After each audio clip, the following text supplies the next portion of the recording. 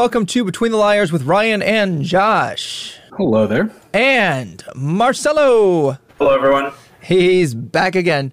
Starting a new job, too. Marcelo is now teaching at the university. Kudos to him. Very exciting stuff. Today, we're going to be going and discussing ranked choice voting and just in general election methods. If you missed it, Sarah Palin lost the special election in Alaska for the U.S. House of Representatives. Alaska gets one seat, and it went to a Democrat who was lesser known, like not off the map, not out of the blue, but I think she was not favored to win. And she spent a lot less on the election compared to Sarah Palin, like a rate of like 4-1, if I heard correctly. Don't quote me on that, but she definitely was outspent. So dark horse coming in for the win there. Let's go ahead and we'll just open it up. This is not really going to be debate based. It's just more just discussion. So let's just talk about the election methods. I'll turn it over to you guys. Yeah, so ranked choice voting isn't what we have here in the majority of elections in the United States. There's a couple districts and a couple states that have moved to allowing it. Not all districts in those states have taken it up. Some states have it more broadly. And the general gist of it is, and the general argument that goes behind it, is that when you're looking at a typical election and you have that you need to get a majority to win, you may not be likely to vote for someone who may not win. So think if there was a libertarian candidate or a Green Party candidate on the ballot and you were either Republican or Democrat leaning, you might want to not vote for the two-party system, but then that is kind of, in some sense, people would say, throwing away your vote is how some people feel about it. So ranked choice voting allows you to say, I would prefer this person, but if that person clearly isn't going to win, like they only get 5% of the total vote, then switch my ballot over to this other person so my vote can still count and I can still more freely choose who I want to vote for instead of being constrained to just picking from the two parties. So there's a lot of grassroots political energy from it. There's not a lot of mainstream political energy from it. And, that's because it would weaken the power, the death grip that the Republicans and Democratic Party have on our political system. It is a threat to our current two-party system in no small fashion. I'm curious how this would shift the lobbying game. And I'm curious, and maybe it wouldn't have any impact at all. Marcelo, do you have any thoughts on how maybe that would impact it? I also think there's something to be said about how the parties would react if a measure, like if a proposal was offered in Congress or in the Senate to change it to ranked choice voting. I don't really know how the parties would react. I'm sure they enjoy being one of the two major parties, and they would be like, we don't really want this. I really don't know what the party's position would be on it. I think it would definitely shift the landscape. I think it would probably open it up more. But in terms of lobbying and how much fundraising is needed, both parties are so big and they're in such a desperate need of more money all the time that I don't really see them splitting willingly. They're not going to give up the power that they have right now. I feel like it would also shift the strategy of lobbying, because if my dollars go towards just one of the two big companies and it's split down the ticket, red, blue, right, as far as, not down the ticket, but down the party system, who I'm going to vote for this person or this person. I feel like it would, because we would have to anticipate other people actually having at least a potential weight more than they do currently. Because of that fallback. I wonder if it would just shift the way that they spend, when they would spend October surprise, if that would still be a thing. It's just fascinating. And I guess there's also, since we don't have that system, it's very difficult to be like, this is what would happen. Because we haven't had that. We see it on smaller scales. I actually don't know how many states have ranked choice voting, but it's not many in comparison. Like, there's fewer than a dozen if I'm aware, and we obviously don't have it at the national level. And even if ranked choice voting was implemented nationwide, I don't think we would see the immediate effects too quickly, because we have such large political infrastructure geared towards election and campaigning. There would be somewhat of a shift, but even as much as people like to blame the two-party system for all of the failures of a third party in the American public, and you cannot excuse the political system and how it's structured, don't get me wrong, it's also still significantly the third party's fault. The Libertarian Party and the Green Party are disorganized, badly managed messes. And so it would take a while for organizations to get going. And perhaps it wouldn't be those two parties. Those are just kind of the two largest third parties that we have, with the Libertarians vastly outnumbering the Greens anyways. So you would see some shift. I think it would lead to a bit more issue-based campaigning and issue-based kind of political messaging, rather than necessarily too much on political branding in terms of party membership. Not only having candidates focus more on expressing more talking points and less kind of party allegiance talking points, if you would, but then also just to how we see advertisements and campaign spending in and around elections, because we already see some organizations that are focused on targeting a single political issue. There are all types of, all the different gun rights and abortion spendings left and right on both of those, immigration issues. There are a lot of organizations that focus political message on one issue. And I think we would see more of that. And we have been seeing more of that in general here recently. But I think that would lead to a dramatic rise, because as a candidate, then it wouldn't just be energizing your political base, but having to more broadly engage with what was motivating voters to the poll to make sure. So I think it would make a bit dynamic and more responsive to the public will in the long term. That's also a pipe dream. There's no promise of that. Can you imagine people actually focusing on the issues? That would be crazy concept. I mean, you mean that they actually have to try? What a concept. I think it would be very interesting, and I totally agree with what Josh is saying, specifically on the parties deciding to campaign on some very specific issues, even if they're not from the traditional position of the party. Yep. Because I feel like sometimes in some elections, and even in the local elections, most politicians' position is well, at least I'm not blank. And then it's well, you should vote for me because I'm not this other guy. You hate this guy, right? You totally hate him. You should vote for me instead.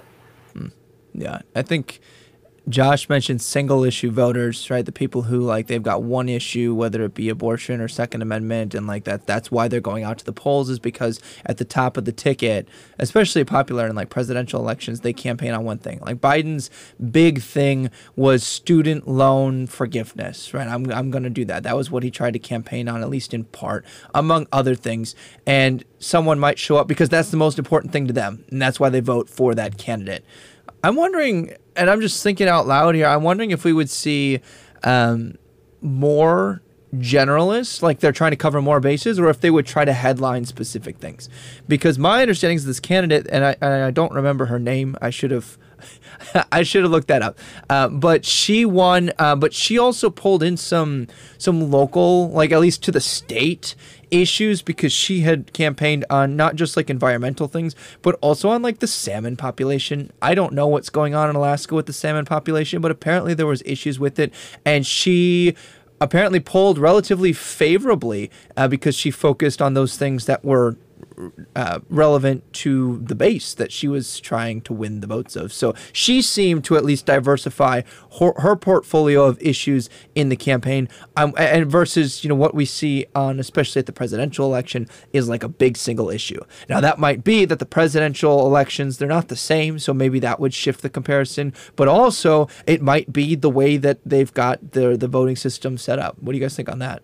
I think it's going to impact again, it's already been said, but it's not going to overnight. Every party is going to shift their strategies. I think it's especially going to be notable in places where maybe there's already examples of ranked choice voting, like in New York or other states where they do this pretty frequently and constantly, and it's going to affect more the local races first. I cannot comment on the Alaska race. I just know that I'm very happy about it, and that's basically it. It was also, I think, a very special election. Well, literally a special election. Yes. But also one against a deeply unpopular candidate. Yeah. Well, and it's an upset, but it's also okay. Yeah, that was the article that I got is the breaking news push. It wasn't from Apple. I don't remember what it was from, but it was talking about how Sarah Palin had not only we've had several special issues, right? Democrats, they've had a bit of a flip in the last portion, or at least the last month or two since the Hobbs decision, going towards Dobbs, not Hobbes. Think of philosophy there for a second.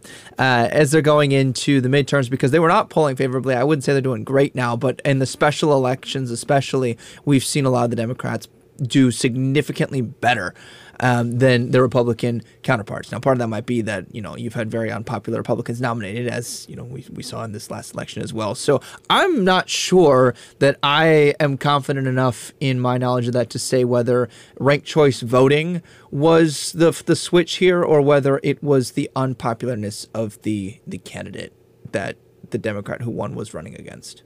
It's obviously, as most things in life, not just one or the other, but a good mix of both.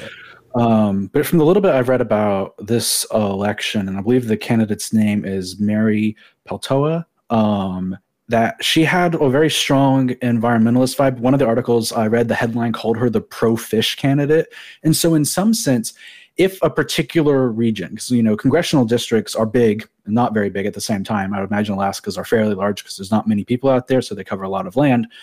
But local areas can have very specific issues that become a problem to them. Like I live down in Mississippi, and right now the city of Jackson does not have water. Not that they don't have clean water, that they don't have water at all. The flooding and the rain of down here has come and taken out the water pumps, and the local and state government have not, especially the state government has not provided any funds to the city of Jackson for repairs in about 2 decades now. Just complete mismanagement by the state. So there's very pressing issues like concerns like infrastructure. And so someone running purely on, I want to fix the water pipes, it could have a chance of winning regardless of maybe other political considerations that might be concerned. And realistically, someone who might politically disagree with 90% of their issues, but goes, this is the only person talking about the water, which isn't true. I mean, everyone's talking about the water now. The capital of the state doesn't have water. So it's become a lot more important. But I think it allows that dynamic flexibility of if there is a very pressing issue to a community for a given election cycle, it can allow for more dynamic characteristics and people to run to take place. However, at the broader national level, the Electoral College still poses a neutralizing aspect on this when it comes to how the president is decided. So it would take further consideration of how to do that, I think, before we even saw the two-party system break from the presidency, even if we could loosen its grip on state governments and the federal legislative chambers. Now, Josh raises 2 really good points, and I want to make sure we get into both of them. The first is kind of going back to the idea of what is the purpose of your House of Representatives? They're supposed to represent smaller districts. It's not the whole state, which means that you've got a certain number of delegates who are supposed to represent each of those districts for the state. And again, that just spotlights exactly what you were saying there, Josh, that you can run on a very local, even a very single issue and do very well potentially, depending on what that issue is. If, for example, it's the water or it's the salmon, you've got these things that they're supposed to be tied to the people. I don't know that type of campaign would work as well at the Senate level because, especially in larger states than Alaska, you're not going to have necessarily all of the cities/districts agreeing that this is, the issue to us. And so you got to pick broader issues, bigger issues, and represent the whole state. The other portion there is the Electoral College. I know that that's an important aspect of remembering that the United States is a representative democracy. We are a republic. We are not a true, quote unquote, democracy. We don't have everyone voting for every issue. We don't even have everyone directly voting for all of our candidates. Now, right now, you do directly vote for your U.S. Congress, so both the House and the Senate.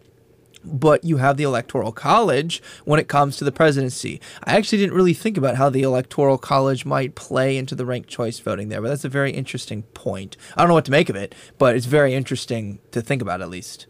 Yeah, the Electoral College in no small part has caused the two-party system. If we had a different method of picking the presidency, it could have been possible. Why do you say it makes it? It makes it the two-party? So when we have local elections, you can have someone win the office receiving 48% of the vote because maybe they won 48%, the other candidate got 45%, and then 9 other candidates running mixed up the rest of the vote and spread out among them. So whoever won the majority of votes takes home the office. With the Electoral College, that also plays out with, the Electoral College plays out a little bit differently. To win the Electoral College, you do not need to win the most votes in the Electoral College. You need to win 270 of them. And the moment you do, the presidency is yours. You can win 271, you can win 300 or more. But beyond that 270 number, doesn't matter. That's what you need to happen. If you come up at 268 and the other person isn't above 270, it gets sent to the House of Representatives, and then they have to vote out there who's going to be president. So the fact that you have to get over 51% of the Electoral College votes means the best political strategy to do that is to have two larger organizations bickering it out over their respective 51 to 49%. Because if you had four parties, none of the parties would be able to get over the 51% threshold of the Electoral College, and that would send every presidential election to the House of Representatives. And so that's why it kind of shuffles us towards the two-party system, whether we like it or not, because of the mechanism of how it works. And that's why some efforts to make the Electoral College a proportional system. So if a state votes 40% Republican, 60% Democrat, the Electoral College vote gets split. And that would help a little bit, but you still have to clear that 51% threshold in the Electoral College to win.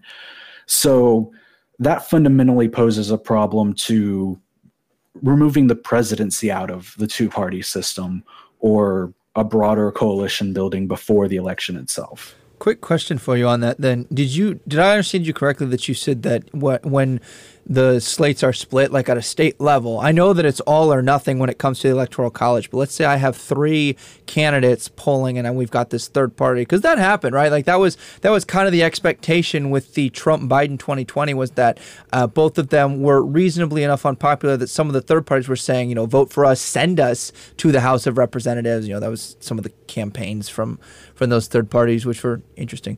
But anyway, you're saying that if they're split three ways and one of, let's say, the ones that tend to do better, Democrat or Republican, they don't get 51% of the votes, then how does that work for the Electoral College? Do they split them off and then rerun the top two candidates, or do you know the process?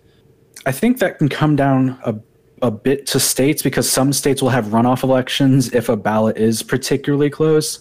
And I think other states will go with whoever got the most votes in their state. Okay.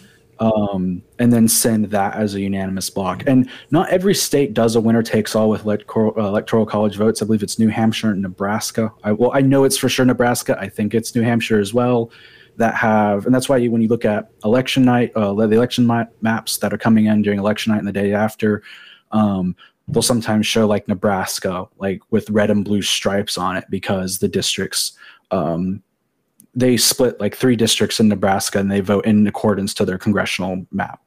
So it doesn't have to be winner take all for, I'm pretty sure 48 of the states it is, with a simple who gets the most votes. It's not even technically a simple majority. And a winner takes all voting for the president in the Electoral College system, I think could get a little weird, just because at the end of the day, the Electoral College system it votes itself. So it has a constitutional mandate to work in this 51% method. And so I'm not sure altering it up too much would matter. But the idea of having states vote proportionally to the Electoral College is still a little bit better, as that can better reflect the popular vote of the nation and balance out representation. Whereas the House of Representatives hasn't been updated in so long. More seats haven't been added. And if more seats get added, more Electoral College votes gets added. Because even while it's not a directly proportional system, if Congress was keeping up with what the founders thought the size of a congressional district and how many people should be in a congressional district, we should have a lot more. But it's literally a space requirement issue. They don't have room for more chairs in the House of Representatives, and they won't renovate it. Yeah, because it would actually be really complicated. But that's not a great reason to not follow the philosophy of your country, though. So maybe they should expand the House of Congress. I hadn't heard it put that way before. And so like when you hear that a state lost or gained because it is based off of population, you're looking at a proportional, right? Because obviously people are born every year, people die every year, but really I think they're more interested in who moves where. So some of the Democratic areas wound up losing some seats recently because there was a mass influx to states that tended to be more Republican based, and so then states are gaining or losing seats, but they're not creating new ones. They're just shifting how many representatives you get. So like if you don't have enough to maintain, let's say, 30 delegates, then you just don't get a delegate in the next election cycle and it goes over to another state, if I've understood that correctly. I would think so, because I know like in New York, and I forget which districts it was, but they had to collapse a congressional district, and that led to that upset where that guy who had been in there for 30 years lost, which is really funny. Yeah. So, yeah, it definitely plays out in different ways, but I'm definitely more for because fixing the Electoral College requires a constitutional amendment. Given that that is, by all political definitions, impossible to achieve in the current political climate, finding ways to have the Electoral College better represent where people are is the best we can kind of hope for. Do we want to shift gears and talk a little bit about the difference between like a parliamentary system versus the republic? And I'm not quite as well versed in that, so I'll let you two lead on that. The Brits are trembling. The Brits in Canada. Brits adjacent. So yeah, parliamentary systems are more common in countries that have adopted Western democratic systems that have been more influenced by European countries than ours. Some countries that have shifted their political system over to parallel or make their own versions of Western democratic systems have used a constitutional republic like America has.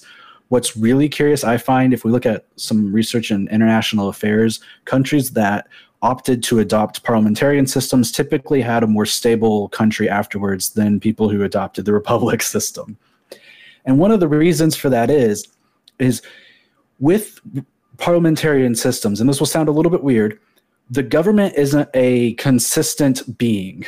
It sometimes doesn't exist. The state keeps existing, and in the aspects of the United Kingdom, France, and Spain, it keeps existing through the crown, although not with France anymore, but still with the United Kingdom and Spain.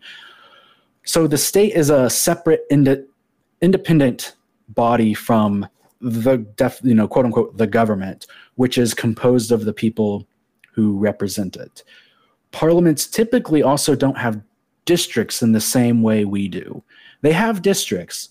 They're typically a bit bigger and a bit less focused on geography, because what happens is the population comes in and votes, and then the different parties get told how many seats they're going to have, and you need a majority to form the government so you can pass legislation, which also makes sure that you can't have a body of politicians elected who won't pass legislation. To keep their jobs, they have to agree to pass legislation before the get-go. Also not a bad idea. Honestly. You sound crazy. Like passing legislation, actually campaigning on issues. It's cooperation, coalition building. A little too radical for me, honestly. So they get elected, and then they have to make the deals with each other. So they come in there, and there might be 5-6 parties, probably only going to be somewhere between 4 and 5, depending on the country we're talking about. And they have to make deals with each other and come up with the votes to form a government. And once that is done, then they can start legislating the prime minister. They'll come to agreement who that is. Now, if a particular party gets, say, 50% of the public vote, they don't have to negotiate with the other parties. But most of the time that doesn't happen. And that's not to say that parliamentarian systems used ranked choice voting more than we do, because that's not true. You can have a parliamentary system that is a winner takes all, first past the post electoral system. You can have republics with all ranked choice voting. The voting method of selecting a candidate and then what the candidates do after they're elected, don't have to correlate with each other. So the parliament has to work together a bit more and make those coalitions. And it's not like the American republic democracy system doesn't have a coalition building phase. Because you can think about the deals that happen after a parliament and where they all negotiate each other are kind of the deals and political alliances that happen during our political primaries. It's where everyone kind of has all of their differing opinions about what the party should represent for, but they all kind of consolidate around the idea of, well, this is what the government should be. It almost sounds like the parliamentarian process then is like ranked choice voting post hoc, like almost in like a larger sense, because in a sense you're putting out there, it's almost like your candidates, like you voted to put them in, but then like the candidates campaigning to get the most votes, then they have to form coalitions. And what's really interesting when I had to study like coalitions and negotiation in my degree was like you're basically, if you're not familiar with this, you're coming to people and saying it might be the deal swap, right? I'll vote with you on this if you vote with me on this. You're trying to form compromises that take place, but to pass legislation. Or you're trying to find people, and they would call them bedfellows, people who you're willing to work with that you might not necessarily agree with, and you're forming a mixture of people with potentially different ideological perspectives, but they're trying to have a common goal, and that common goal is to get their agenda through. It might not be the same agenda, but they're trying to work with people. And the other interesting dynamic that I think this tends to bring in then is, let's say just the three of us as an example, if we were the different, parliamentarian groups. If I can't reach a deal with Josh also has to keep in the back of his mind, I might find a deal with Marcelo. So Marcelo just has to undercut Josh, and then we get our things through, and then we no longer need Josh. So you've almost got this constant fire under their butts to make at least a compromise to get something through that is the quote-unquote best for them. And it brings in a lot of the negotiation tactics to where I'm trying to get what I want, but I'm also not going to try to go for broke with something that might not be as popular, and I might be a little more realistic to kind of counterbalance that. It's just different. I'm not saying either one is wrong. I'm just saying it's different, and I think that brings some interesting nuance with it, including what Marcelo had pointed out. They actually have to do something crazy concept.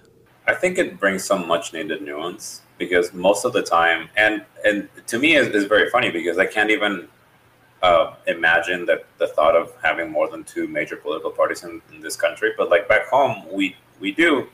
And I'm not exactly saying that Peru is doing very well right now. We're in hot water like always, but do you see this idea, right, of parties cooperating all the time, to like different coalitions coming together and saying like, hey, we need to work to actually get something done, which is something that would almost never happen here. You can even use like the like almost never, right? Like you use the example of the IRA, that like every single Democrat voted in favor of it and every single Republican voted against it. And the Democrats had like one extra vote, and that's how they managed to pass this, in my opinion, incredibly great legislation. But obviously, let's not get into that. Too far off topic.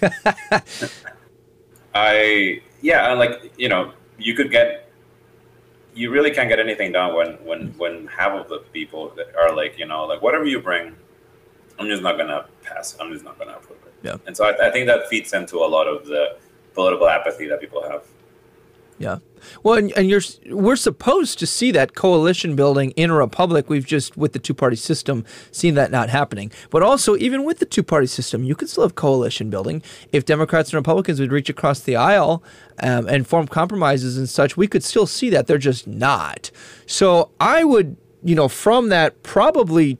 Well, not probably. What I would say, and what I think is going on here, is they're just not willing to make those compromises. Sometimes they claim it along a value base. Sometimes they just try to stonewall, and they think, well, we'll just make it happen, or they try to change specific rules or get things done in more of a let's, like the Democrats just did this with budget reconciliation, because they didn't need the filibuster-proof majority, so they didn't have to coalition build. They just had to get all the Democrats on board, so they focused on the two linchpins, right? You had Manchin and Sinema, and they had to get them both on board so they could then have Kamala Harris pass the tie-breaking vote.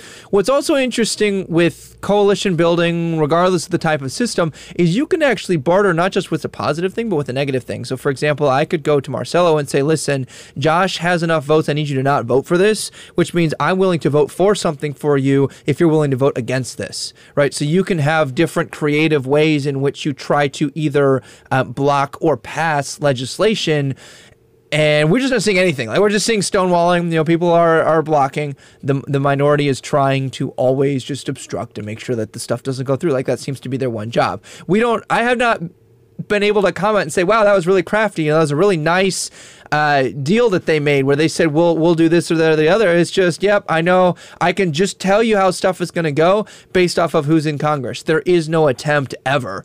In fact, people who do attempt are usually ousted by the Democrat or Republican the convention later, usually is the way that works, or they're threatened.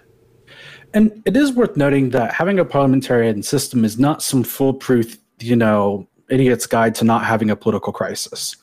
It's gotten better now, but if you come and look at Spain, you might think, oh, things, Spain should know how to conduct its elections and form a government. The answer to that is not in its wildest dreams. Spain's king had to dissolve its government 3 times in a row over the span of 6 years. They functionally got nothing passed, nothing done, and there was a terrible economic crisis that led into this overarching political crisis that was still unfolding when this was happening. They were deadlocked. The political parties could not get along.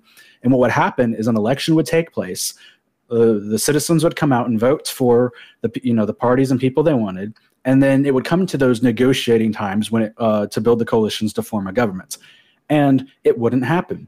And the monarch, who only is really involved in politics to this degree, basically has the ability to order new elections to take place and get new people in there to see if a deal can't be reached, or see if the population's mind is changed about what political parties they're supporting, to then allow for a coalition to take place. This happened. I want to say it was 3 or 4 elections took place that ended up with them being dissolved. And it was an ongoing political crisis to them. Now, were state apparatuses still working? Education systems, social support, medicine, and stuff like that? Sure.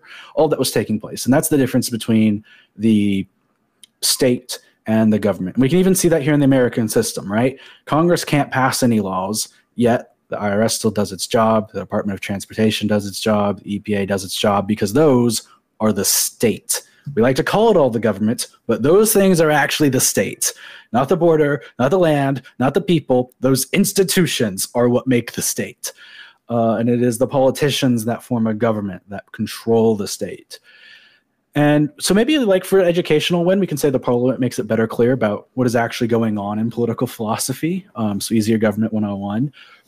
But while it is a way of compromising and deal making and coalition building, it doesn't work, to the extent. Government dysfunction is, and I think as Ryan was pointing out really well, based a lot on the personalities in office and their willingness to cooperate, make deals, listen, and focus on things that make meaningful differences rather than political grandstanding over easy campaign issues.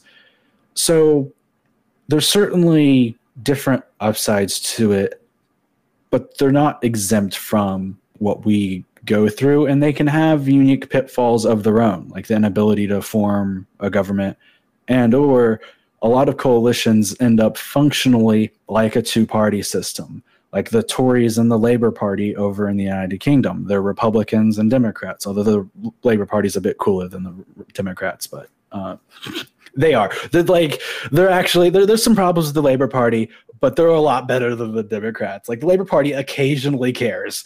It's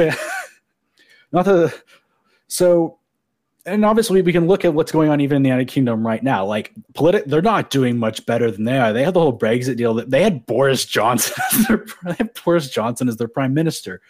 So these aren't solutions that are going to work. But even when we theorize and talk about statecraft and how democracy should work, the idea is building in as many systems that prevent it from breaking, or at least provide corrective measures when it does break, whether that's calling new elections or some type of other solution. Because the American public right now kind of is just subject to the deadlock of the 2 political parties. And our electoral system isn't that greatly established to allow the rise and interchange of political influence of third parties. So it's very partisan, and it's not getting any better. We were talking about this, 2016, earlier than that, and then 2015 probably, and now everything's just becoming more polarized. So it's not really going anywhere. Any last comments or thoughts on this before we head to our hot takes?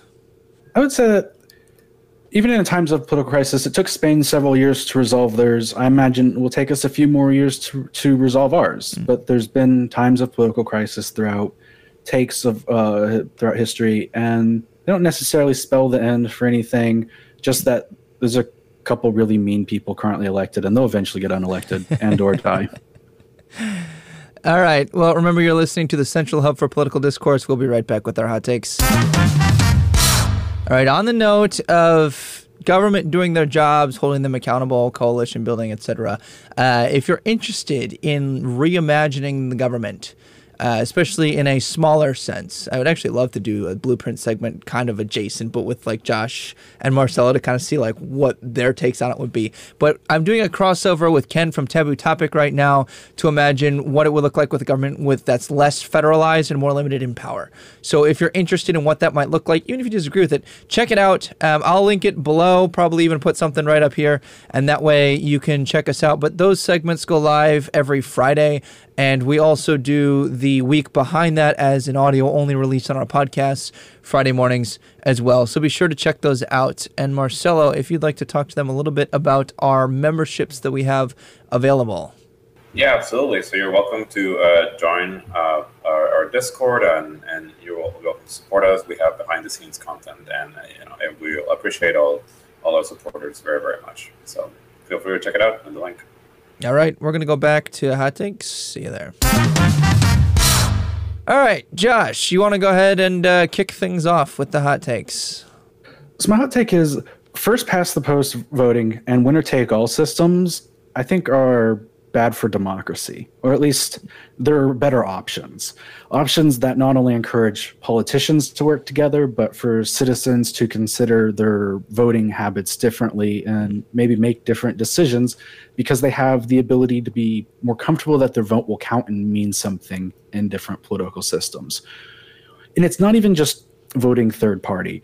If you live in a deeply one party or another state, like if you're voting for a statewide election in New York as a Republican, you probably aren't hoping for much. Just like if you're voting in a statewide race in Arkansas for a Democrat, you're probably not hoping for much.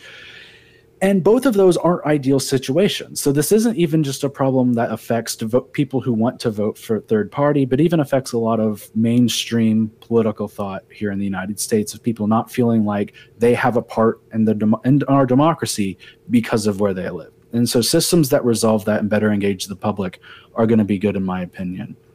But there's a lot more technical aspects of elections in America than just that. And so there isn't just an easy solution, and none of the solutions are easy fixes and promises that will never have political crisis or not have deadlock before. Because every political system is vulnerable and flawed because it was made by vulnerable and flawed, very over-intelligent apes, which humans are. We're not much better than animals. We're only clever with words sometimes, and not even all of the times, but some of them. So build reliable systems that promote accountability and diversity of thought in the political system, and the ability for bargaining is a net positive. I've always been a fan of ranked choice voting since I learned about it.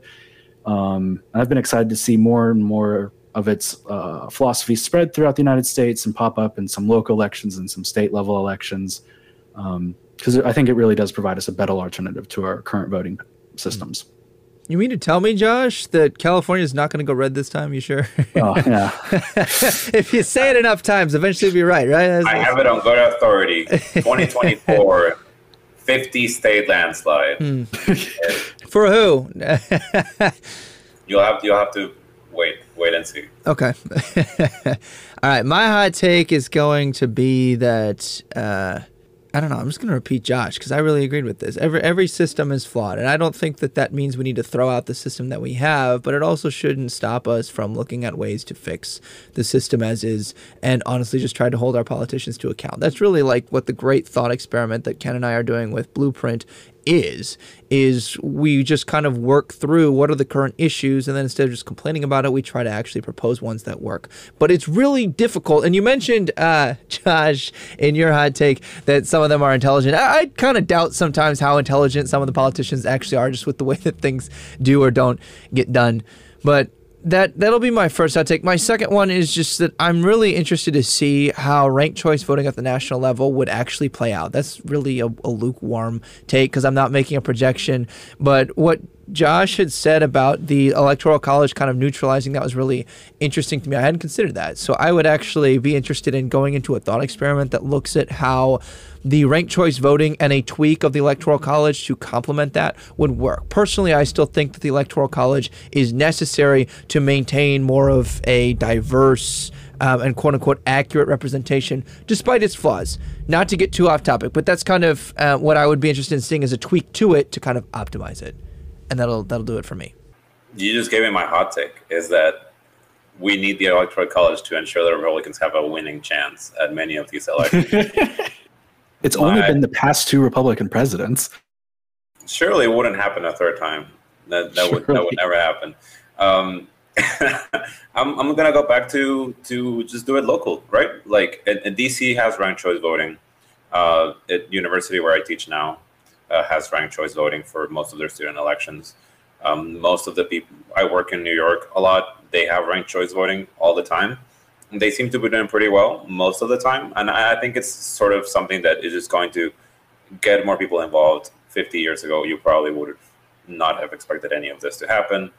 It's something that's going to take time. And if it's going to take time, then I would rather just have these little test trials happen at the state and local level first. I'm all for it. I think it would be a nice change of pace. All right. Well, remember, you can find us on Spotify, Apple, YouTube, Twitch, and Google Podcasts. Follow us on our social medias to stay updated at Between the Liars. Look for those lives, look for those recordings. And if you enjoy this show, we sure would appreciate if you give us a 5-star review and help us rise to the top of Apple charts. I'm calling it 2024 is going to be our year, baby. You won't hear it on the audio, but Ryan messed up, huh? All right. I'm sure you find yourself somewhere between the liars.